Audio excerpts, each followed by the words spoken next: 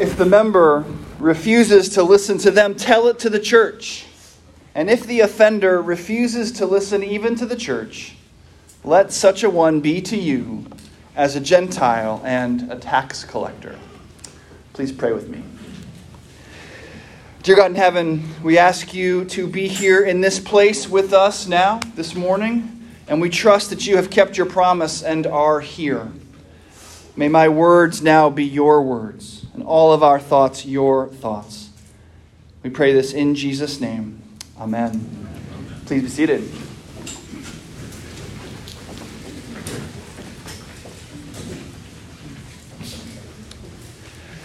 I decided a couple of weeks ago to intentionally wear my collar around town more often. I've never been somebody who wore it out in public very much. It's really not that comfortable. And it forces me to be potentially available to people I don't know in a way that doesn't come supernaturally to me. But as Christianity becomes more and more countercultural, I've felt an urge to own that, to be potentially available to people, to be, something of a walking sermon in the world. And wouldn't you know it, I put my collar on and go out in public, and it immediately starts having an effect. During one appointment that I have every single week and have had for several years, the young lady with whom I was meeting just last week said, "I've never seen you in your work clothes before." And then, out of the blue, without any kind of prompting, in a meeting that's always been totally pro forma and impersonal, she starts telling me about two women she knows who, so much in love, recently bought a house together. I could almost see her winking at me, nudging me in the ribs. She might as well have been saying, "Two women living together? What do you and your Christian church think about that?" This happened the same week that Aya found herself in a series of yoga classes with the instructor asking her to get in touch with her chakras, repeat mantras declaring her cosmic intentions, relate to Mother Earth, and open her third eye. She also heard about the power of being true to her authentic self. This is the weekend of Pride Festival in Louisville. The world is preaching sermons, let me tell you. They're not the sermons of the Bible. And then I opened the suggested readings for this morning and saw that Jesus is teaching on church discipline. In other words, he would have us ready for the challenges brought forth by our culture, moving as far as it has from biblical truth. He wants his church to be disciplined. Now, of course, Matthew chapter 18, the reading before us this morning, deals specifically with the discipline of a member of a Christian congregation. But I think that in listening to what this text has to teach us, we'll be confronted with a much more fundamental question. Are we going to be a body that takes sin seriously or not? And therefore, are we going to be a body that takes repentance and restoration seriously or not? You see, we discipline ourselves as a church, seeking repentance and restoration so that we can be disciplined in the face of the world, and therefore able to share the good news with the world, the gospel of Jesus Christ and his saving love. Dealing rightly with unrepentant sin in the church will prepare us to deal with unrepentant sin in the world. Now, I have traditionally felt about this text as I have felt about wearing my collar to the coffee shop, a little hesitant. After all, I want to be about preaching the good news week by week. The motto of our church is announcing Christ's finished work to a worn-out world. After all, where does church discipline fit into that? Won't a topic like this just wear us out all the more? I think, though, that if we are careful and true in our interpretation, we can find good news even in a passage like this, which details what to do with a sinner who refuses to repent, even to the point of separating them from the worshiping community. And the first place to look for good news in this text is in the why. As in, why do we do church discipline in the first place? It is such a downer. Why would a church engage in this practice? It seems so cold. Anything that potentially ends with a person being removed from membership in the body seems antithetical to what we're supposed to be all about, doesn't it? Where is the grace here? But we must begin with a simple truth. Discipline is commanded by God. And while human discipline is always tainted by human sin, think of your father who spanked you or the nun who rapped your knuckles with a ruler. I always think of the Mother Superior in the Blues Brothers wielding a giant fireplace poker. Even though humans can never discipline sinlessly, we are called by God to discipline ourselves and to discipline our children and to discipline our churches. St. Paul in 1 Corinthians chapter 9 talks about disciplining himself. Do you not know, he says, that in a race all the runners run, but only one receives the prize? So run that you may obtain it. Every athlete exercises self-control in all things. They do it to receive a perishable wreath, but we an imperishable. So I do not run aimlessly. I do not box as one beating the air, but I discipline my body and keep it under control, lest after preaching to others, I myself should be disqualified. Now he writes too in Ephesians chapter 6 about the discipline of children, telling them to obey and honor their parents. Now, you kids here this morning will be glad to hear that he also admonishes fathers not to exasperate their children. But he does ask parents to bring their kids up in the discipline and instruction of the Lord. And that's, of course, to say nothing of the inspired word of the Lord in Proverbs, telling us to, quote, discipline your child, and he will give you rest. He will give you delight to your heart. That's Proverbs 29:17. And then there is, of course, the big kahuna, Proverbs 13:24. He who spares the rod hates his son, but he who loves him is careful to discipline him. And then here, in Matthew chapter 18, we have a description of the discipline of the church. And what we see in all this discussion of discipline is what our culture wants to hide. That discipline is good because God, who is good, commands it. Even more, therefore, discipline is required because God is good. If God wasn't good, then sure, we could do whatever we want. And this is our culture's most cherished desire, right? No discipline, just be your authentic self. No rules, just right. Is Outback Steakhouse still saying that? No rules, just right? Well, we could do whatever we want and die apart from God. But God is good, so good. And so we submit ourselves to his word and his discipline, however uncomfortable it might make us. Of course, God being good is only half the issue here. The other half is that we're not. Right? God is good, that's fine. The problem is that we are not good. We're sinners. And that's why discipline, though necessary and good, never actually feels good. That's why it's so hard. That's why human discipline is so often corrupted by sin. But in the long term, a good God, one who cares, one who disciplines his people and his church, is what we need. A good God is what we're desperate for. Because a good God is a God who can and will save. So let's dig into Matthew chapter 18. Discipline in the church. But notice something right off the bat.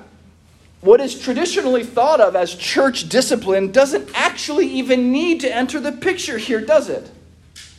If another member of the church sins against you, Jesus says, go and point out the fault when the two of you are alone.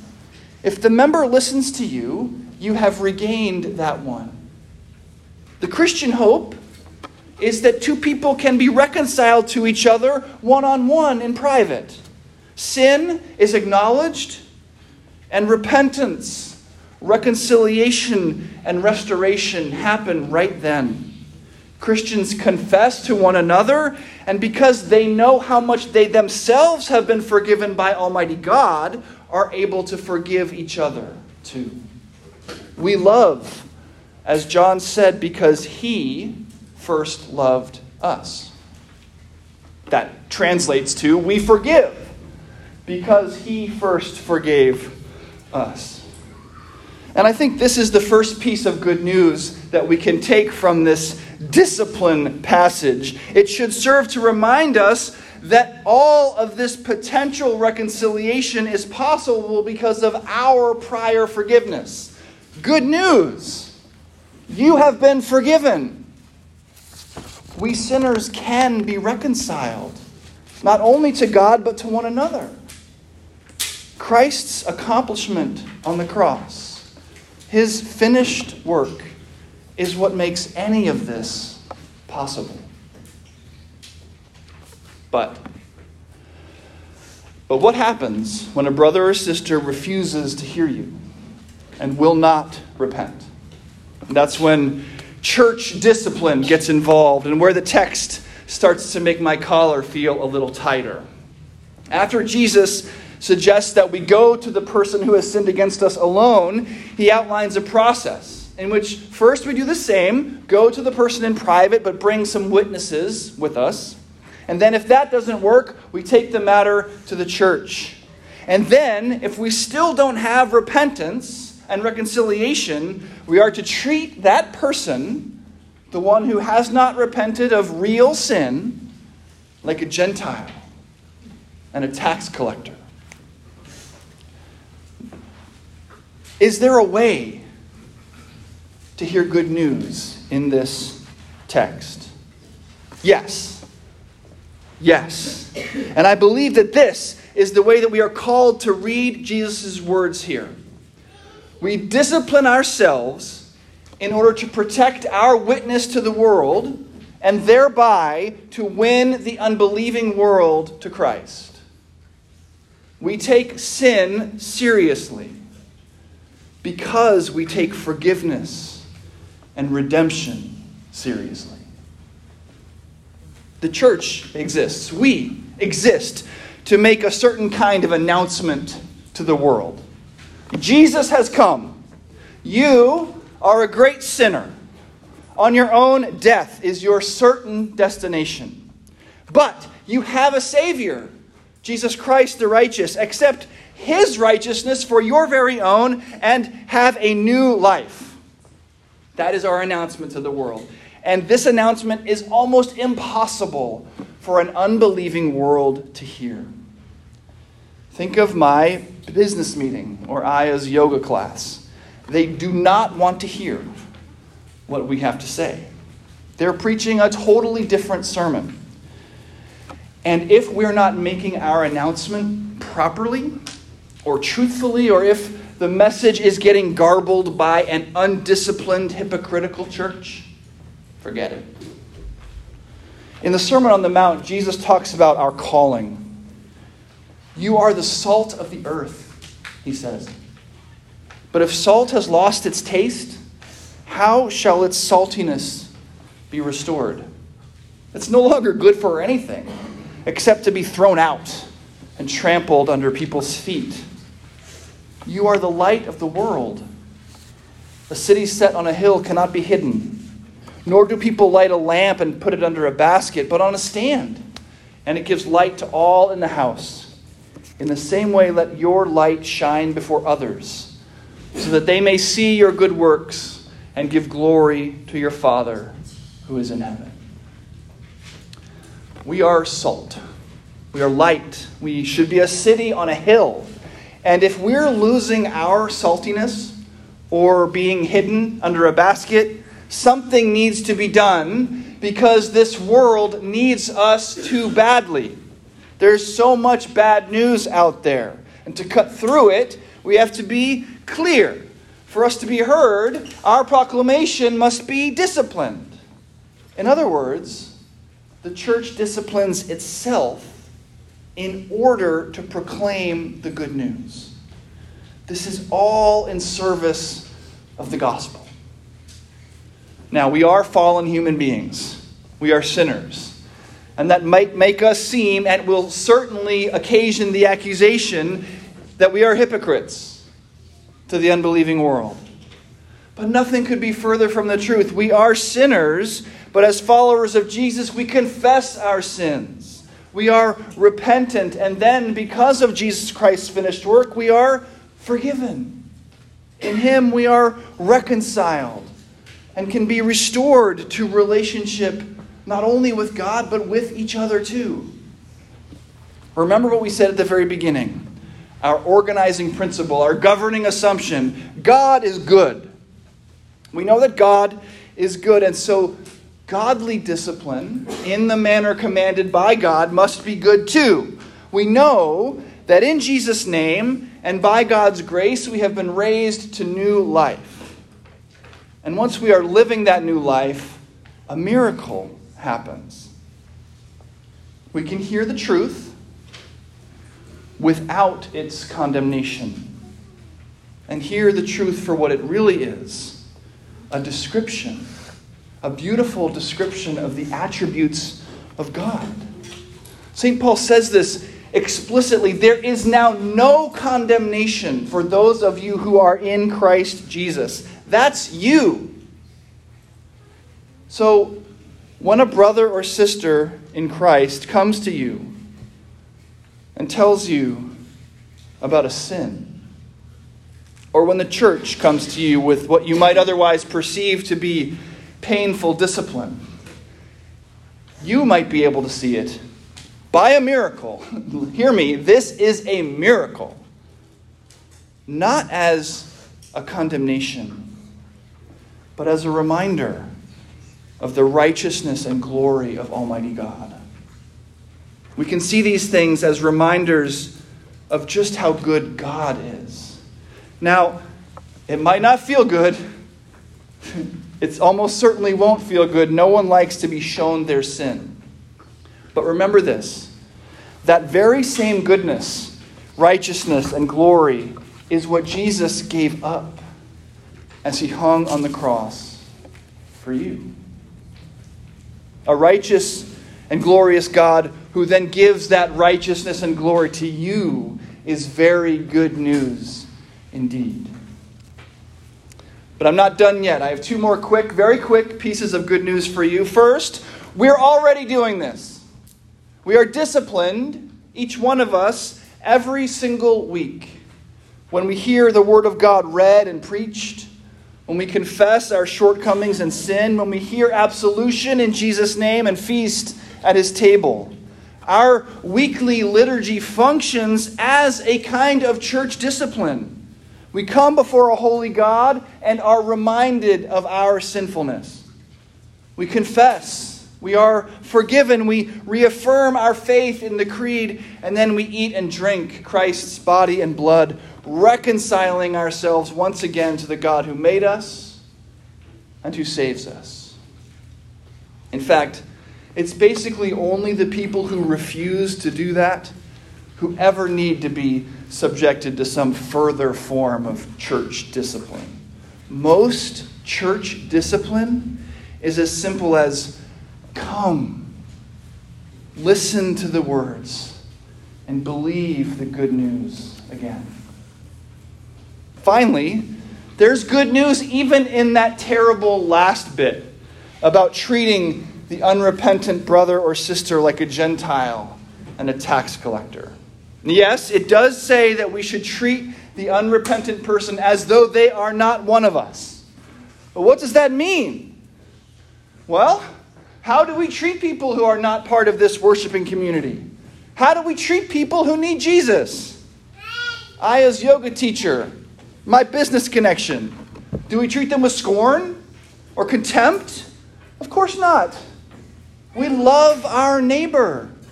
We preach the gospel to them. Gentiles and tax collectors, those are the people to whom we are sent. The people for whom Jesus came. They are the ones ripe for conversion. So treat them like a Gentile and a tax collector is another way of saying love them. Preach to them. Work unceasingly to welcome them home. We take sin seriously because we take forgiveness and redemption seriously. So it turns out that church discipline is actually all about the gospel. The church disciplines itself because of the gospel to enable the proclamation of the gospel. And when confronted with somebody outside the bounds of our community, we proclaim the gospel to them in love. And that's where we find ourselves. Preaching the good news of Jesus Christ unrelentingly. Both to you, people within the church, and preaching it unrelentingly to people outside the church. Proclaiming Christ's finished work to a worn-out world. So let us, this morning, be disciplined by the Word of God. Acknowledge that you are a desperate sinner. Call out to Christ and accept His completed saving work. Reaffirm your faith in the words of the Creed, thanking God for reconciling Himself to you in Jesus. Taste and know that Christ's body and blood is broken and shed for you. Know that you are in Him alive, today and forever. Amen.